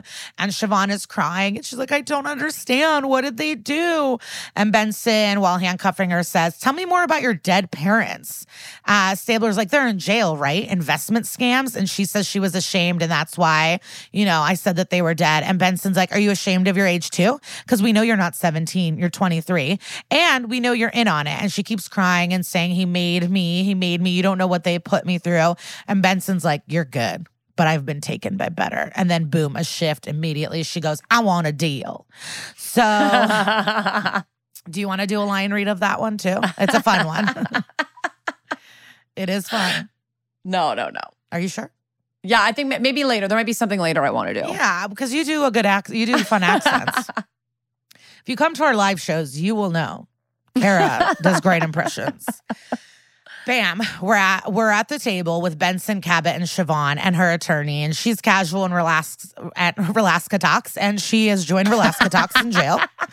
And she met up with 2 other friends, and they kind of form an alliance with other people in jail. She's full Relaska Talks. She's relaxed. I recently saw someone tweeted something really shady at Roxy Andrews, was like, look at you, look, Jinx is thriving, you couldn't get to her, you dumb bit, something like that, putting her down and putting Relaska Talks down. And it was Roxy. It's like, yeah, it's 10 years later, we've all been working and we love Jinx. What do you, shut up. Yeah, it's crazy. Well, no, during the pit stop, someone, Trixie one time was saying how, or maybe whatever content I watch, I don't even know where this is anymore. It could be any of it. But I guess Manila, after she lost, was at the airport and someone came up to her and goes, what are you going to do now? And Manila's like, I'm doing it. I don't know what to making tell. a ton of money. Wait, I have to tell you, I DM'd Trixie on Twitter and was like, hey, I'm going to be in Montreal at the same time as your free outdoor show. I'm going to try to make it. And she goes, I'm performing outdoors, ? But I didn't see it for like 24 hours. So then I went back and looked at it and was like, oh, am I wrong? I was like, I think I read that it was outdoors, but maybe I'm wrong. Either way, like, hope to see you, blah, blah, blah. Then I like looked and she wrote, yikes, bitch. And I wrote and then I sent her a screenshot and was like, bitch, it's outside. It's a like your show's outside. Outdoor show. And it was like, she didn't know it was outside because I think that they don't like that because they get so hot. Like they talk about it all the time. They like to be indoors, like fucking, air blasting on them. So I can't believe you broke the news to her. I know. This is an exclusive. I sent her a screenshot and was like, I go, yikes, bitch, indeed. And I sent her a screenshot. Do you think her agents are like screaming at the festival employees right now? Like, how dare you? I don't know. No, outdoor. Yeah, baby, you're outdoors. Our podcast and I'm going. gets canceled. They're like, get out of here. You ruined Trixie's performance. So she's relaxed. We went on a Drag Race fever dream and we're back. And she's at the table. She has no care in the world and she's spilling the beans. And Siobhan explains that cousin Kyle's job was to get inside and then bump their reservation to get them in. Ramsey, she giggles and says he's not involved at all. They found him on a sexual registry and the sex was consensual and that they set him up. I'm just taking a moment because I'm pissed. Patty Ann, the sister, is the one who beat the shit out of her after Ramsey left. And she says it hurt like hell, but she did a great job. Then she went down and Kyle was there to stop her right before she hit the press. And Cabot doesn't get that. Why before the press? You could have gotten a huge civil suit. And Siobhan says, nah, civil suits take years. They know Thorpe would pay to keep it quiet. And everyone knows gag money moves fast. Cabot says if she allocutes and testifies against everyone else that she's only looking at probation. And she seems so satisfied. And Benson asks her, what was going through your mind when you were taking that beating? And she says how I was going to spend all that money. And she smiles. And now it's a cross hallway walk and talk. Like everyone is walking and talking in every direction. It's like a choreographed dance of walk talks. So Munch and Finn are talking and walking one way. Stabler's walking in another way. And they ask him if she took the deal. And he says yes. And then Munch with a bomb says, well, did she tell you that she was the ringleader? And Finn adds that everyone got separate interviews and that Siobhan set this whole thing up. And it was an OG scam with her parents. But once they got caught and got sent to jail, she pivoted and got them all involved. OMG. So Stabler says it gets worse. Ramsey was set up. Like, this isn't real. And we're like, we got to get him out of here. We got to get him out. And Munch is like, it might only be, like, we might have to wait 24 hours. And Munch is like, we got to rush on it. We got to get him out of there. And now we're in court for allocution. And Siobhan is up there explaining everything. And the judge asks if the people are satisfied. But Cabot is actually busy gossiping with Benson and Stabler, who have some secrets to spill. And so Cabot says, can we actually have her explain how Ramsey was involved? And after she checks with her lawyer to make sure that it's covered under her agreement, she starts explaining that they found him on a sexual, offender list and that he wasn't gross compared to the others and he didn't seem violent and he liked them young. Cabot asks, how did you seduce him? And she says that she showed up at the bar, gave the key to her room, and that was that. And so then they would just the whole plan is that he needs to show up. So Cabot's a little confused and goes, how did you know he would come? And she says, I mean, he's an ex-con with a loser job who likes young girls. I mean, it's a no-brainer. And Cabot says, well, something could have gone wrong. And she says, well, I would have plan B'd it. And Cabot asks Cabinet what it is. And she says, honey, no man passes up free sex. And that's that. Everyone's satisfied. The judge says he's pissed for the court, that she's getting probation, but that's how it goes. Gavel, gavel, all smiles. Everyone's happy. And then Benson comes from behind her and starts arresting her. And she's like, what the fuck?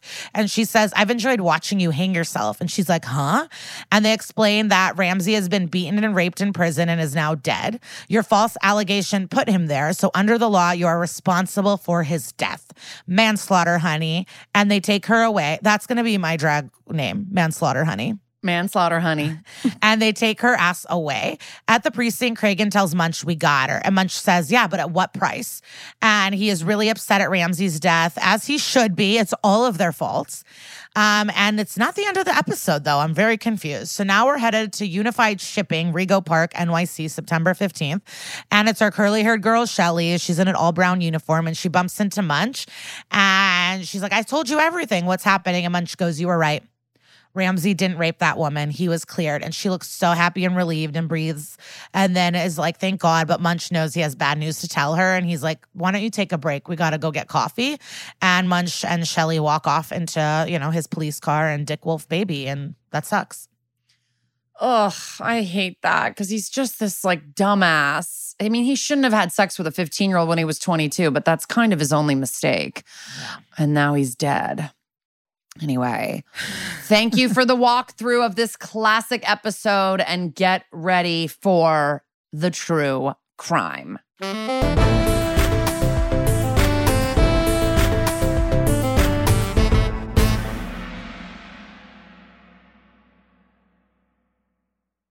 Listen, we're all SVU fans. We love a family drama. We love a mystery to solve. And you got to get hooked into a story with the details. You need the visuals. You need the storylines with the twists and the turns. And that is what June's Journey has, and more. June's Journey is a mobile mystery game that follows June Parker, a daring young girl on a quest to uncover the truth about her sister's murderer.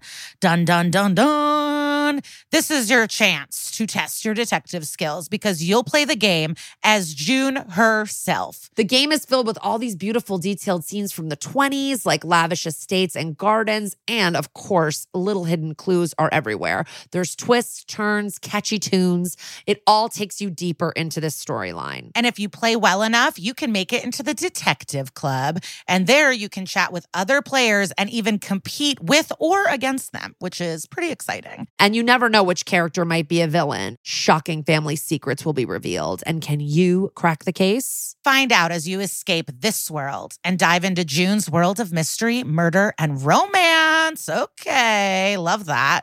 And guess what? It's all just one tap away. Discover your inner detective when you download June's Journey for free today on iOS and Android. That's June's Journey. Download the game for free on iOS and Android.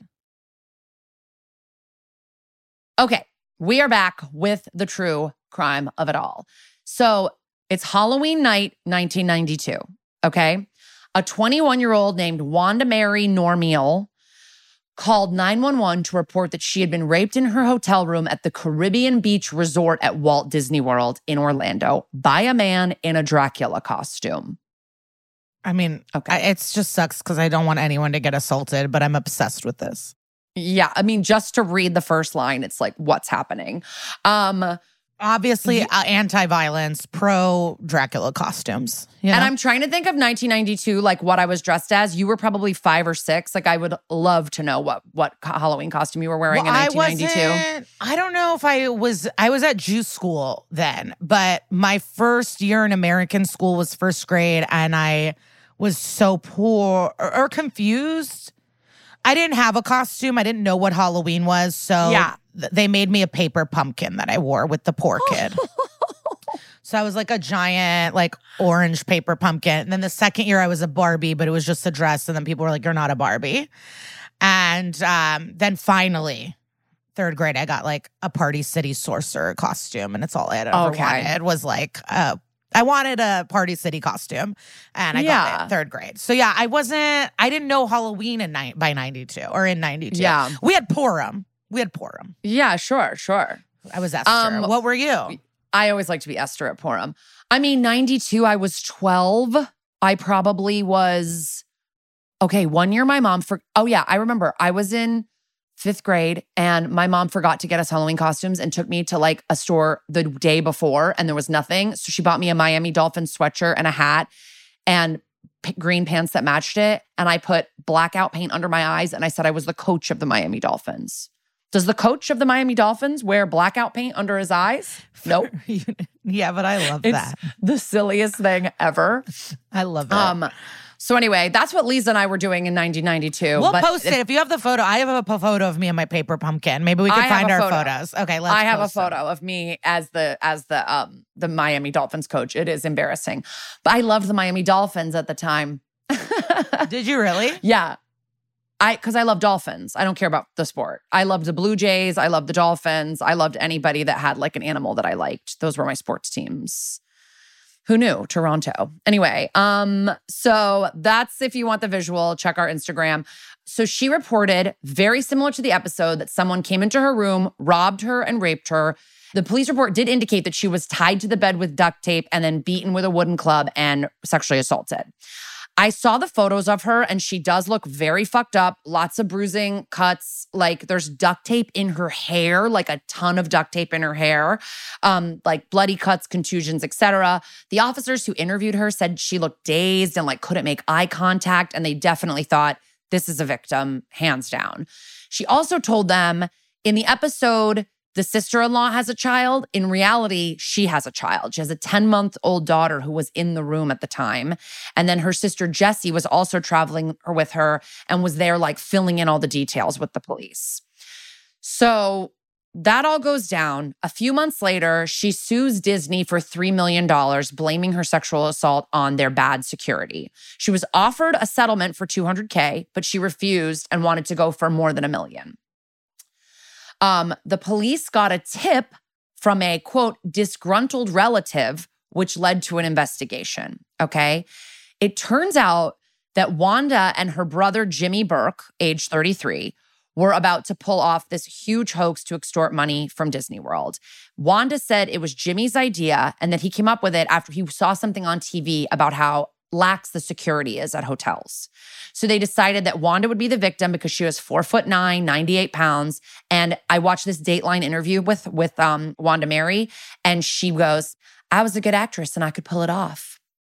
Okay. She's like, yeah. Well, she fits our theory that criminals are great actors. Yes. Yes. Finally, so one of them more. admits it.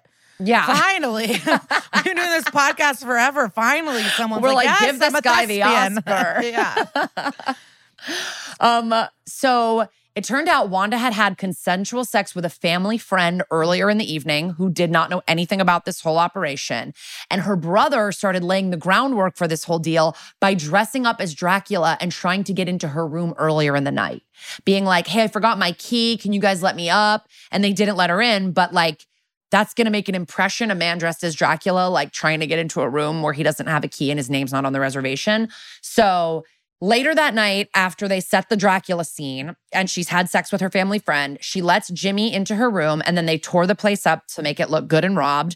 And then her brother duct taped her to the bed and beat her up. And then she called the police. And I listened to the 911 call and it is really real sounding. Like she is really sobbing. Like it is good acting. Well, she did get beat up. So it's like, I'm sure she was in pain enough to cry. Yeah, you can like channel the pain of the actual physical injuries. But yeah, she's sobbing and like on the call, like it makes sense that they all believed her at first. So on Dateline, the interviewer asked her, what was going through your mind when your brother was quote unquote beating the tar out of you? And she said, just like exactly what the girl says in the episode. She says, all the things I could buy with the money from the lawsuit. So it turns out, this is interesting, that Wanda Mary Normiel, AKA Wanda Mary Burke, AKA Wanda Mary Cleveland, AKA Leah Ann Kelly, she has up to 28 different aliases. She and her family were Irish travelers. And to explain the Irish travelers, they used to be featured on My Big Fat Gypsy Wedding all the time. They are sometimes erroneously referred to as gypsies. They are not related to the Romani, but both groups like sometimes get called gypsies. And the Irish Travelers are an ethno-cultural group originating in Ireland with large populations in the UK, Canada, and the US. So looking at their history, it seems like what happened was like they were Irish people that came over, immigrated to the US in the like mid to late 1800s and formed into all these clans based on where they lived. And they traveled the country looking for work. But if you know a little bit about the history, like the Irish were extremely discriminated against. So I think a lot of these clans turned to crime because they had to like put food on the table for their families. Like they weren't able to get work just like, I think they say a lot of them were in like roofing and like, you know, concrete and doing like manual labor and fixing stuff, but like I think people wouldn't hire them because they thought they were untrustworthy and they were stereotyped as con artists and scammers. But again, if you kind of look a little bit deeper, it's like if that's the only life they found in the US, what else were like they supposed to do? But part of my Big Fat Gypsy Wedding that I think a lot of people had a problem with, and then that this Dateline special also taps into, is that they have these like coming out parties for little girls, like the girls that are like 12, you know, and they are in these like sparkly adult cocktail dresses, essentially. Like I can't even describe it. It's like a fancier than cocktail, but not like a gown, like short, sparkly ass dresses, and their hair is done up like full Cher in the 80s, and they're at a huge party with all their family and community, and they're lip syncing to songs and like performing, and this is kind of presenting them as women to their community when clearly they're little girls. And this community does do a lot of arranged marriages, and some of the girls get pregnant like very young. Like the girl in the Dateline, Wanda Mary in the Dateline, said she knew someone who got pregnant at 11. And this is from 1996. So it's possible in the last 25 years, a lot has changed within this culture. But at this time, that's what we knew about the Irish traveler culture. Well, I don't think anyone's surprised. I was an avid viewer of my Big Fat Gypsy Wedding. Oh, really? I watched the spinoffs. I watched the spinoff about the dressmaker that makes all the dresses for the community. Wow. So I was very into the show, and it was horrifying to watch. It was kind of a spectacle. It was like you hate watch it because that's what they would do. These girls were meant, like, at these parties, they dress so sexy. They're dressed so scantily clad, but they're supposed to stay virgins and they can't be sluts until like marriage. But yet they're made to dance sexy in provocative outfits.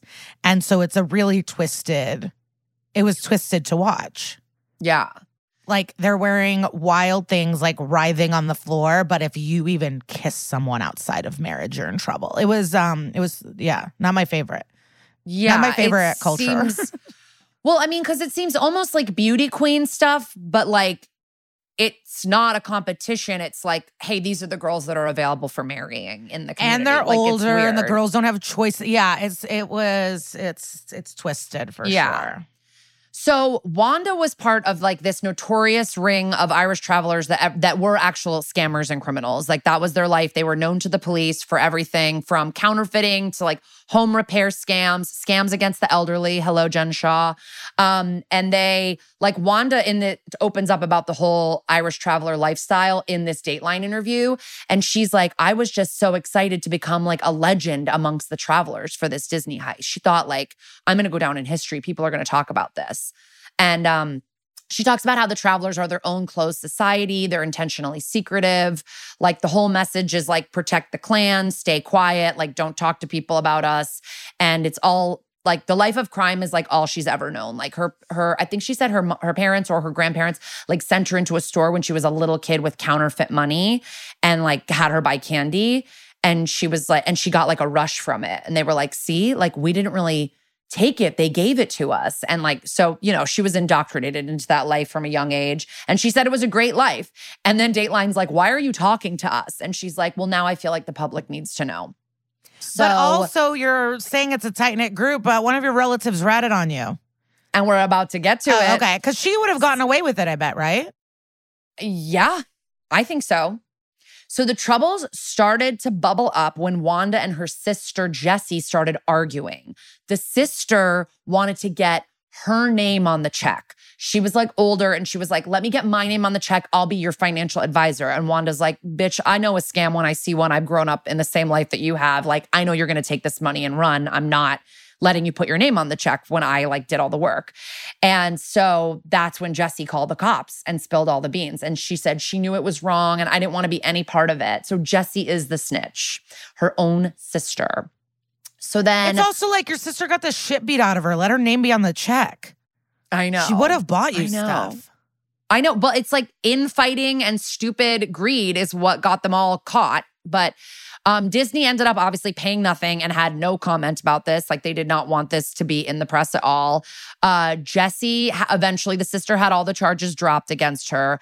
The brother Jimmy died of AIDS in March of 1994 before he could even be arrested. And then, so Wanda kind of got left holding the bag. Wanda pled guilty to grand theft and falsely reporting a crime and was sentenced to 18 months in prison. When she got out, she was on 20 years of probation and had to pay off $24,000 in fines.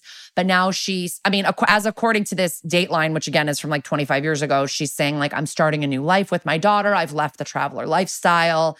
And luckily, the family friend that she had sex with was never implicated in the crime at all. Like, I don't think he was ever even in the room. So that's like something the show took like a liberty with, is that they like brought the assailant to the crime scene and like really implicated him on purpose. Yeah. But that's that. If you're interested in our sources, is the link to the YouTube. It is a YouTube that just ripped the Dateline. Like, it's not I don't think it's legal, but it's like the full Dateline segment. And it was interesting to like hear this girl talk about it, because she does have like a very trusting sort of like face of like a young girl. Like, I don't know. She knew that she had this look about her, and it kind of helped her in a lot of her scams. And that's that. A short little guy, but you know, we could always go shorter. But we have an amazing guest. Yes, we have an amazing guest. So keep your little butts right where they are.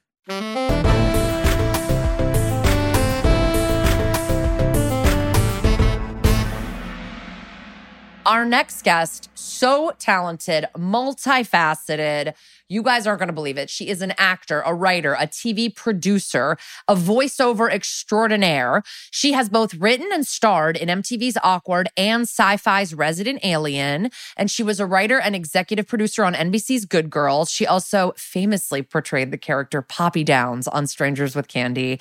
But you know her today as Siobhan Miller. Guys, just feast your ears on our chat with the very, very amazing Jenna Lamia. Jenna, so first thing we normally work out with people that come on this podcast is people we know in common. And when I saw that you are not only a writer, but an actor on the show Resident Alien, I texted my friend Alice Wetterland and said, do you know Jenna Lamia? And she goes, oh my God, she's the love of, like, she said she's the light of my life, not the love of my life. She said you're the light of her life. So I love that we have a friend in common. I literally just got off a Zoom with Alice to get on this Zoom with you guys. Yeah, we just oh wow, like 10 minutes. Before this, we just got the season 3 pickup. So amazing! Congratulations! Yeah, thanks. And that's Vancouver, right? Are you guys? Because Alice is usually like gone, and then I see her when she comes back to town. That's right. That's why. Amazing. Vancouver's. Well, yep. Congrats. Well, we have to say, there's so much to ask you, but this is one of my favorite episodes ever. Season 2 lives with me forever. It's so good. But outside of that, like your writing, you're on the stage, your voiceover, your books, your accents, like so much. Was that all just how the biz works and you just said yes to everything? Or were you always kind of so diversified in all of your skills? Yeah, the biz just works that way. Just like rolls towards you and you just pick and choose. Well, because when I said it to Kara, she goes, that's just how it works. You don't plan on stuff. You see what's up. But I don't know. Like, did you know you were going to do book voiceovers and be like one of the tops in the game? Definitely not, no. But this Law and Order SVU episode was definitely one of the first acting jobs I ever had. And I remember being so excited because I got to do an accent, because I did like a North Carolina accent in it. And at the time, that was my jam. I was like, let me at that. Like, I want to transform. Like, I had seen Primal Fear with Ed Norton. Oh, yeah. And you may recall there's a moment in this episode where I may get a taste of the scenery a little bit. Like, I'm chewing it so hard. There's like this turn when she's like this innocent rape victim, and then all of a sudden she like turns to camera and she's like, I want a deal. And I was like, yes, because when you're acting in New York, you do audition for the Law and Orders like more than once usually, or you maybe, if you're lucky, get offered a guest spot more than one time. And I guess I was really flush because I had turned one down prior. I was like, oh, this role is like one scene. I know somebody smart had told me, no, just wait, there'll be a better one. And this one came along and I was like, I get my Primal Fear moment. Yeah. That was a long tangent, but point is, I was really excited to do the accent because that was like my favorite thing to do when I had started acting. I think because it was like you're so far from yourself that you're not self-conscious. I don't know. It's like the further I am away from who I really am when I'm playing a character, the less worried I am about being judged, which is just my own little weird insecurity, which is probably not that unique, actually. So I think all this by way of saying my love of doing accents probably is what led to doing the audiobooks, because an agent in my, early agency one day was like, hey, can you do, I think it was a Russian accent. And that was, I think, the first audiobook I did. And then pretty soon came The Secret Life of Bees. I was doing a lot of Southern things at the time. How do you work on your accents? Are you like just watch movies and tapes of people from those places, or do you work with like a coach, or like what's your deal? How do you do that? Definitely watch movies and TV and YouTube clips I can find of authentic people from the places. I think, like a lot of people, it was just a tendency I had, always, just as a kid. I was always imitating different voices. And then when I started being paid to do it, I certainly invested in, there were CDs back in the day. And I have had a coach, I think 3 times, once for a play and once for an audiobook, maybe twice for an audiobook, which is awesome. Oh my gosh. Like if someone else will pay for a coach, I'll do it all day. It's awesome. The best and most involved coaching I ever had was for a play where I had a very thick Cork accent from Ireland, but the county Cork, which is very different from Dublin, which is what most people learn in acting school. So this was very specific. It was really thick, and I had a really good coach. I can't do it anymore. It was a long time ago. So that was the most involved it ever was. It was like 6 months of doing this very, very thick accent. Let's get more into your SVU episode. I know this was like 20 years ago at this point, but give us the scoop. Like I love that you turned down another part so you could wait to get Siobhan. We've talked to one other person who did that, and that was Megan Fahey. And she was like, this is too small. I'm going to wait it out. And then she got like the lead part of her episode. And I just admire that. I don't know. That's so cool to be able to be like, no. It is cool. It sounds like cool in retrospect. I think my agent must have told me to do that. I never would have done that on my own. I was like, hey, any jobs? Yeah, I remember auditioning for it at those offices were at the pier. I don't remember what number. Chelsea Pier is where you can hit golf balls. And I remember being super excited because there was this accent. I remember that I used to see the same sort of handful of girls at all of my auditions. I can't be sure who was, at this particular one. But there was a kind of a group. Some of them have gone on to be like humongous movie stars, and others are me. But like, hey, you're pretty successful. Anne Hathaway used to be at a lot of my auditions. Whoa, Bryce Howard, Ron Howard's daughter.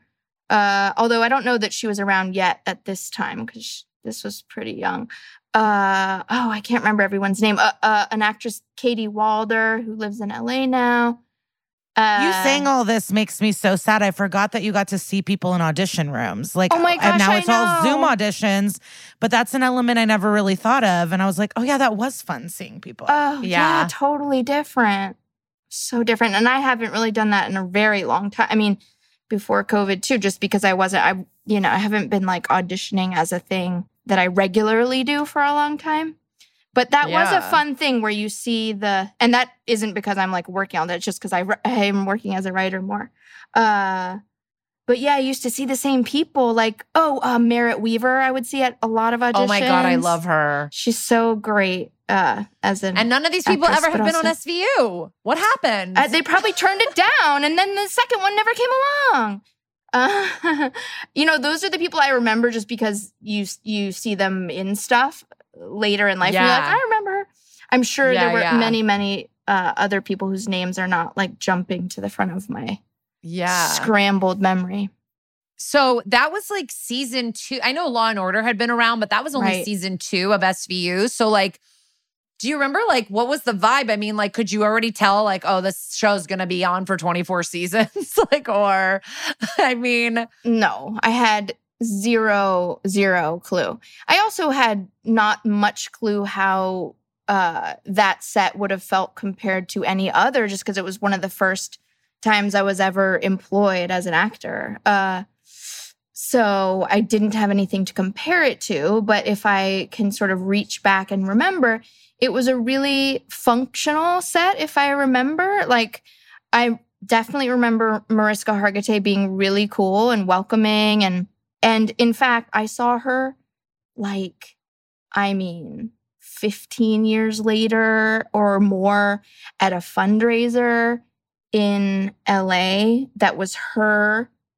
I'm not going to remember the name of it, but she has a charity. I feel like love is in the Joyful title. Heart. Joyful Heart. Okay. Yes. Okay. There's a heart. I remember. It was at an event for Joyful Heart. And maybe she is the best actress, which she is, but she at least pretended to remember me. And it really did seem genuine. I was like, I played the girl who was, and she was genuinely like, oh, hey, what's up? So that confirmed my memory that she's great. I just remember that I thought that Ice-T and, Belzer? Richard Belzer. What's his character? Yeah. His name? Munch. Okay. I just remember that I thought that they were so funny. I was like, wait, you're allowed to be funny in this show? Oh, this show is going to be something different. Like, it's not just dry, bland, like police dialogue. Like, they had in the episode that I was in, they had that hilarious. I just thought this was awesome. The moment when they're like taking crime scene photos and Ice-T's like, oh, can you get one of, and he like basically gets a picture with him and Munch. He's like, cool, thanks. And just doesn't explain it, just little stuff like that. And I do remember that Belzer would, I'm pretty sure he was coming up with stuff like that, like on the fly to make it fun for himself. Yeah, I think they lost a little bit of that when he left, unfortunately. I wish that there was a little bit more funniness to the post-Belzer world of SVU because he was really funny on it. Yeah. I'm also assuming that you spent a lot of time in hair and makeup for all of your bruises. Yeah. How was that? I got well beat up there. It was great. I was so excited to be doing any of it. I was like, bring it on. How does this work? I'm sure it was annoying. I'm sure I was like, so how do you do that? What's that glue? And what do you use? That food coloring? And I remember that we shot that there is a scene in a hotel room when I'm talking to, is her character Benson? Mariska. And sorry, this is like, I should be more Law and Order. No, you're crushing it. It was really 20 years ago. You're killing it. So we're talking and it's in a hotel room. And that was shot in a real hotel. And I'm pretty sure it was on like either 53rd or 54th in Midtown. And my dad at the time lived on 55th. So we had, I think it must have been a lunch break. And I was like, is it okay if I leave the trailer? I went up to my dad's apartment and like scared with all that the shit out of him. He was like, Jen, what happened? Were people looking at you on the streets too, probably, while you were walking? You would think. No. New York. It's New York. New York's like, I got somewhere to be. I hope she's okay. Literally. Dustin Hoffman can walk down the street in New York and not get bothered. Like, New Yorkers are over it. You can walk down the street with like half a face and they're like, eh. Another thing that I love from this episode is because fashion is so cyclical, like your character's fashion is on trend again. It's like little baby doll florals, headband. I was like, I want to wear this right now. Oh my God. Oh my God. I'm trying to remember what my outfits were. You had a lot of like purple dresses, little like short florals. Well, I started laughing when you said, because I do remember this one shirt that was like I don't peasant top? I don't know if you call it a wrap shirt, but it like Mm. cuts through the boobs. Like there, you know, like it has a V and then sort of, I just remember being like, oh God, what is this gonna look like? Yes, I like that fashion is cyclical too, because I don't throw anything away. It'll all come back around. Oh, another person. I just looked at the notes, but another Mae Whitman from Good Girls. Yes. She's an SVU alum as well. I don't know if you've ever bonded about that. That we definitely should have. I don't know if And we hers did. is a twist. Hers is a twist too. Like you guys both have very twists. Yeah. May held out. someone gave May the good advice too. Yeah, I'm drinking from my Good Girls mug right now. Wait, the light. Oh is too yeah, bright. my sister just watched that whole show and like loved it. Well, what great Um, actresses. Yeah. How did you make the shift? Or was it just like you were always writing? Yeah, I was always writing. I think I thought that I would be a writer, you know, like in school, I loved English and I wrote plays and short stories, and acting was something that I wasn't exactly like relying upon as a career. I remember someone saying, "You're an actress with writing as a backup. That's like jumping out of a plane with like a Kleenex as your parachute." But anyway, I was always writing. I think when you're, you know, auditioning, you read so many scripts, and that was a great education as far as screenwriting goes. I had taken some classes, but it was mostly playwriting then.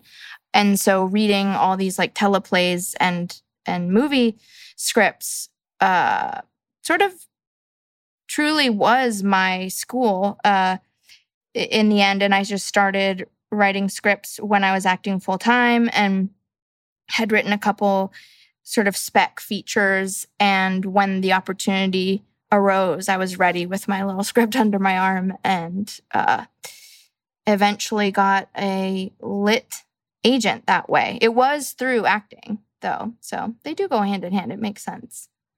It's just cool. And then what? Now that you're acting on a show that you're writing on, does that change the way? Because I remember Nicole Byer one time said, like, you write all this stuff for yourself and then you realize you have to do it. And you're like, fuck, why did I? Now I have to like, do something embarrassing or whatnot. Definitely. Does it change? It's a little bit of a unique situation with Resident Alien. I was on another show that I was writing for before this called Awkward, which was on MTV. Oh yeah, I did social media at MTV during the Awkward time. Oh, cool. So I would post about Awkward all the time. That was, I loved that job so much. I'm still really close friends with all the writers. Like I think everybody was in a wonderful headspace during that time. Like I don't want to speak for everybody, but I think it's a lot of our, we all sort of have rose-colored memories of that time. And my point is that the role that I did on that, I used to write myself into like a lot of tight dresses and low-cut stuff. I was Lissa's mom, but she was like trying to like clutch onto her youth. So she was always wearing like inappropriately youthful things and stuff. So there were a couple times on that show. There was one, like the prom episode, where I was like, honey, I put on my prom dress and it still fits. And I was like teetering around in this little Band-Aid of a dress. And I was like, what did I do to myself? I can't even sit down. It was like one of those things where you have to stand because the dress is so tight. And I wondered what I had done to myself. But times have changed. Can I ask you a totally random thing? Mm-hmm. I'm a huge Strangers with Candy fan. And I was like, I can't believe we're talking to Poppy Downs. Only one episode, but iconic. The Poppy Downs Memorial, obviously huge. What was it like working with Amy Sedaris and all those people that are, Stephen Colbert, all these people that are so iconic? Fucking amazing. Love everything about that experience. So proud to be the tiny part of it. Like still, I love it when people bring it up. I love it when very rarely people recognize me still, but it does happen. It's so great because, what can you say? Amy, completely quirky, obsessed with her, still don't know if she knows who I am. Like I'm like obsessed. You know what I mean? Like she lived kind of near me in the West Village, and I would always say hi to her. And I just was like, you know why I'm saying hi to you, right? Like I've seen her many, many, many times in life, and I still am not positive she knows who I am. I'm like, there's a reason I'm like waving maniacally.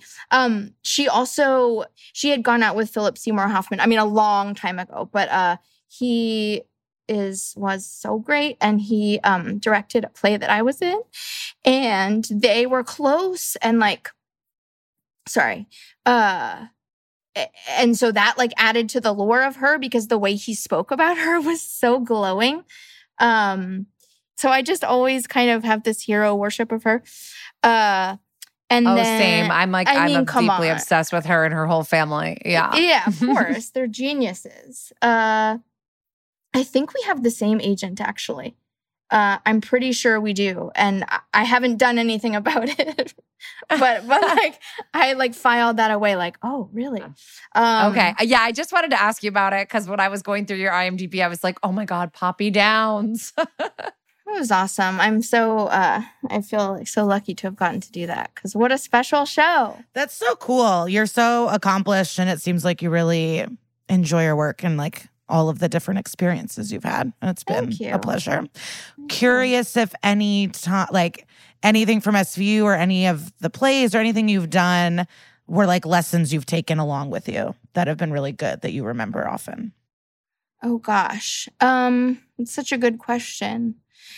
Well, this is not like, okay, well, one thing that I did think of when you said that, it's not like the most positive of messages, and I can't remember the play, but I remember early on when I was just really looking for whatever job would pay me to be a creative person.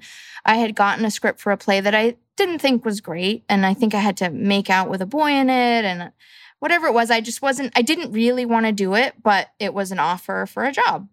So I did it anyway.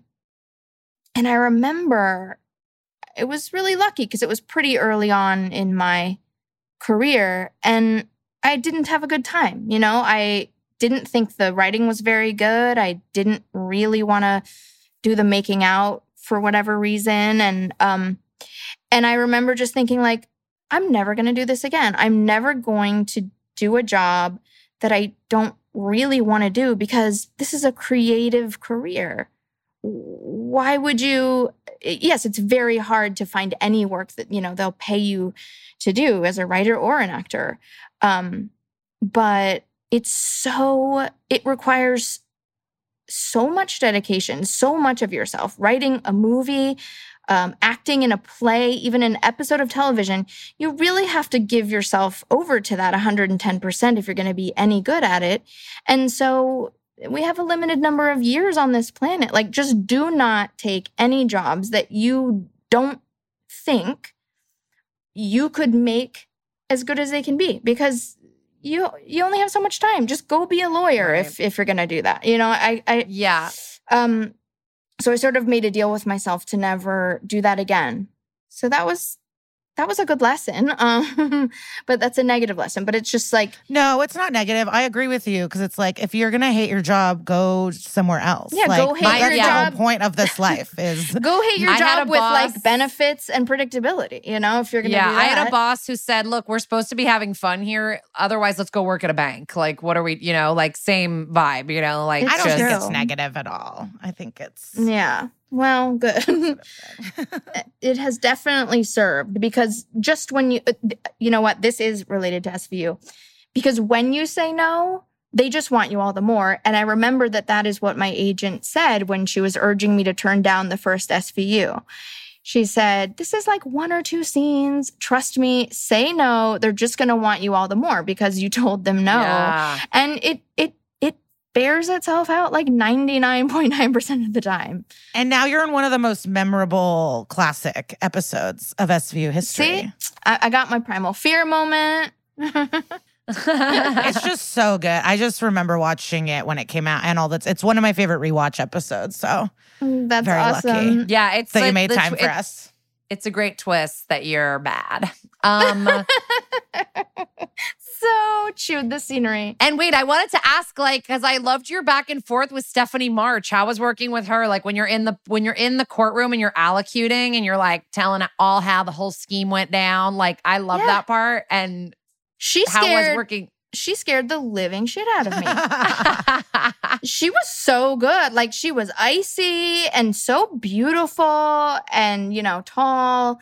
And I just, and I can remember this. She said something like, it was your false accusation that put him there. It was like some sort of like, and you're, something put him there.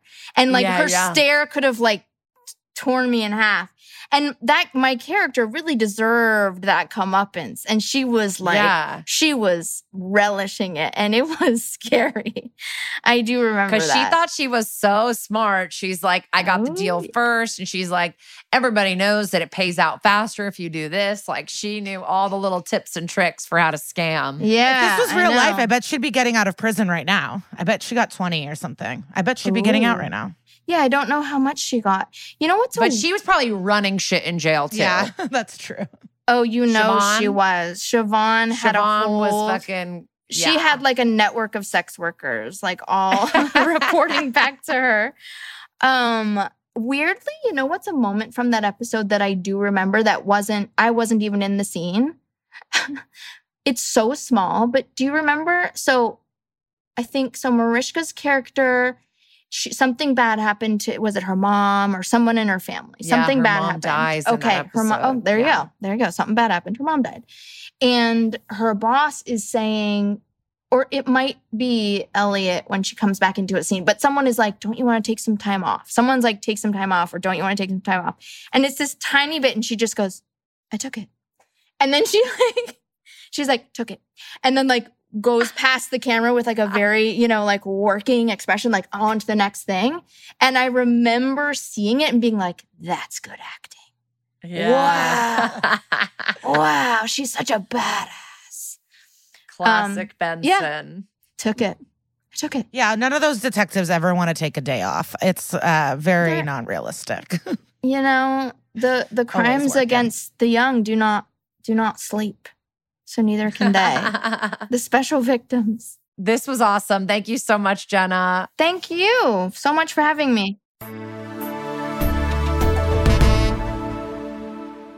She's so cool. I was obsessed with her. Oh my God. So cool. Just literally a great long career doing all different things and fucking rolling with it. She's great. Story. Yeah. Good And mic I just setup. love that she's an accent queen because, I love accents. I love to do an accent. So yeah. I've been obsessed with Bob the drag queen about Trinity, the tuck going, I live. Like Bob doing Trinity. I live, but did you live? I've also been rewatching. I've been in a wormhole on YouTube. I've also been rewatching like Bob and Peppermint going, it's fashion, but is it fashion? Do you know that one? No. So Peppermint wants to say it's fashion meets something, but then she like burps and then she keeps laughing and then she doesn't know what she wants to say.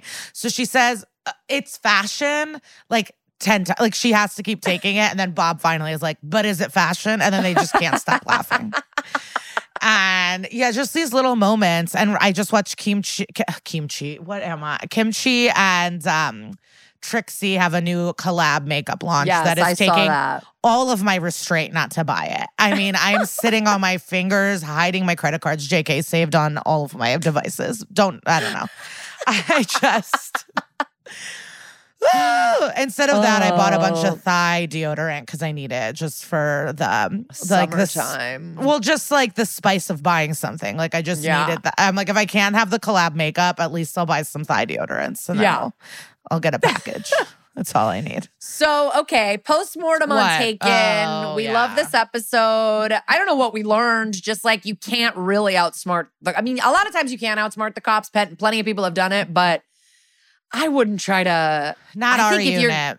Yeah, I also think pinning it on an innocent person sucks. Like, because I'm totally fine with stealing from rich people, lying to get money from rich. Yeah, I'm okay stealing from the rich. Just literally make up a person who doesn't fit anyone's description. Like, you could just make up a person, like the fluids. this happened. Yeah. I mean, you could just say that the person used a I don't know. You could Do you just think say they used anyone ever uses the word fluid when they're trying to be sexy? give me those or on fluids. accident? No. No, right? No. If you are, please DM us. Would love to know. The next porn Hit you us watch, up. you're gonna see it. In the next porn you watch, someone's gonna be like, "Yes, fluids." Wait, we talked about this on the live show, but I haven't even talked about this yet. Pornhub came to all the nasty shows. They are their offices are in Montreal. They're sending me merch, and I was part of their weekly minutes, Pornhub minutes meeting. So in their Huge. Pornhub work meeting, I was brought up, and because every time I mentioned Pornhubs, there was a big pop from the audience. But Montreal's also proud of it. I don't know. Yeah. Yeah. I didn't know that it was because- I didn't know it was a Canadian venture. That's cool. Yeah, I'm sure they have like cooler laws or something. Or maybe they're just from there. Who knows? But they're Yeah. hiring really cool, awesome women. That I met one of the women that worked there, and it was just Hell it yeah. was thrilling. Everyone's trying to like talk to the president of Warner Brothers. I'm like, excuse me, I have to go talk to Pornhub. I mean, but my dream is like that they hire you for corporates. Like if you guys are going to do like a corporate like retreat or something, get like an amazing funny comedian who knows your content and like bring you out to like fucking the Bahamas or wherever they're doing that shit. Wow, you think they take them to the Bahamas? I mean, I don't know. Maybe that's a huge higher up thing. I don't know. But anyway, I just think it's funny that everybody that thinks I'm a great liar always gets fucking busted. Like the story of the real life girl who did this, like everybody just thinks, you know, like I've just got that kind of face. And then it's like, yeah, but your sister turned on you immediately. What? I just looked to the right. You know, my open suitcase is right next to me, and I have like they looked through my stuff. That's so crazy. Yeah, I've gotten those. Did you before. get a sheet too?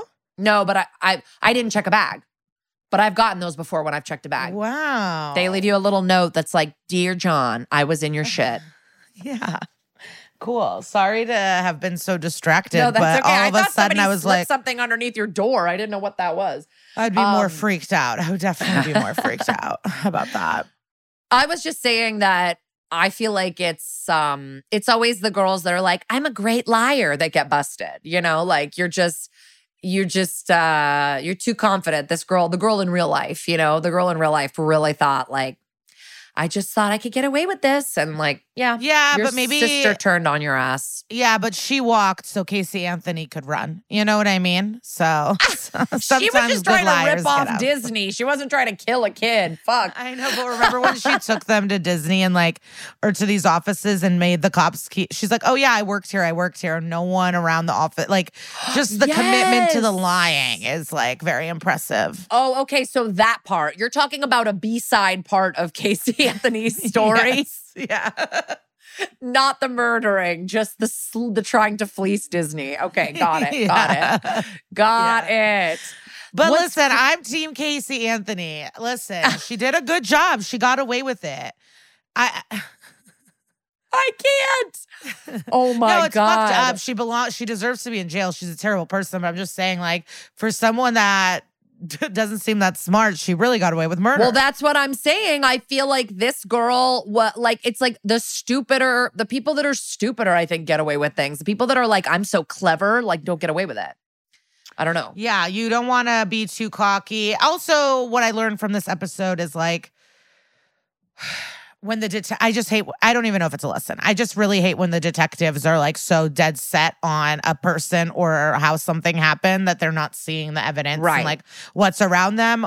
Also, stop. This is like the episode Damaged with Ari Grainer. It's like, stop giving a deal so early. Or is that I mean, with Mean, whatever. All of these are in my head, but like, stop giving a deals to the people whose fault it is. Yeah. Who actually did it. No, they gave Ari a deal. But it was just not a death penalty, I think. Or something. Yeah. It was like that they wouldn't. Oh, it was with the guy because the guy took she turned on him but then she got it. Yeah, there was a deal. It's just like doing the deals with the masterminds. I'm also not pro Casey Anthony. I want to say that. No, I hear what you're saying. Like, they didn't do the right. It was like what you said about Scott Peterson. I wouldn't say that either honestly, of us. it's actually what you're saying about the too cocky. The prosecution in the Casey Anthony case was too cocky. They didn't really try. They thought, we have this case. And so they didn't work as hard. And so that's what I meant. That's not what I meant, but that's what I meant. That the cockiness. Stop being cocky, everyone. Yeah. Okay. This week's What Would Sister This was Peg unhinged. This was an unhinged postmortem. And yeah. Well, they're going too long anyway, so we're going to have to cut some of the fat. So What Would Sister Peg Do this week, which is our weekly segment where we give you guys an organization, an article, a book, a doc, something to help you flesh out a little bit more about what we touched on in today's episode. I feel like this episode kind of hits you with a gut punch at the end, just that this guy is raped and murdered in prison for something that he didn't even do. And I wanted to highlight an organization called Just Detention International. And they are an organization that is seeking to end sexual assault and rape in all forms of incarceration and detention. I feel like everyone loves to make prison soap drop jokes. In fact, this show does it all the time in earlier seasons. I think they've stopped. But, the vision of this organization is that incarcerated people deserve a chance to heal and that rape is not a part of the penalty. And they offer survivor packets to those who are incarcerated, as well as training for counselors to help survivors inside and outside of jail. So if you're interested in more information about this organization, it is justdetention.org. And that's, as always, going to be on our What Would Sister Peg Do highlight in our Instagram that says WWSPD. Yeah, it is always shocking how willing the SVU detectives are to make fun of being raped in jail. That is a flaw of the in early seasons, it's constantly like, you're going to be someone's bitch in prison. It's like, let's settle down a little bit, but and next week, another episode. We're not stopping, baby. Undercover Mother sounds like a fun song. It isn't. Undercover Mother, season 16, episode 15. And this reminds me, I need to cancel my VPN. Thank you, guys. We'll see you next week. Bye.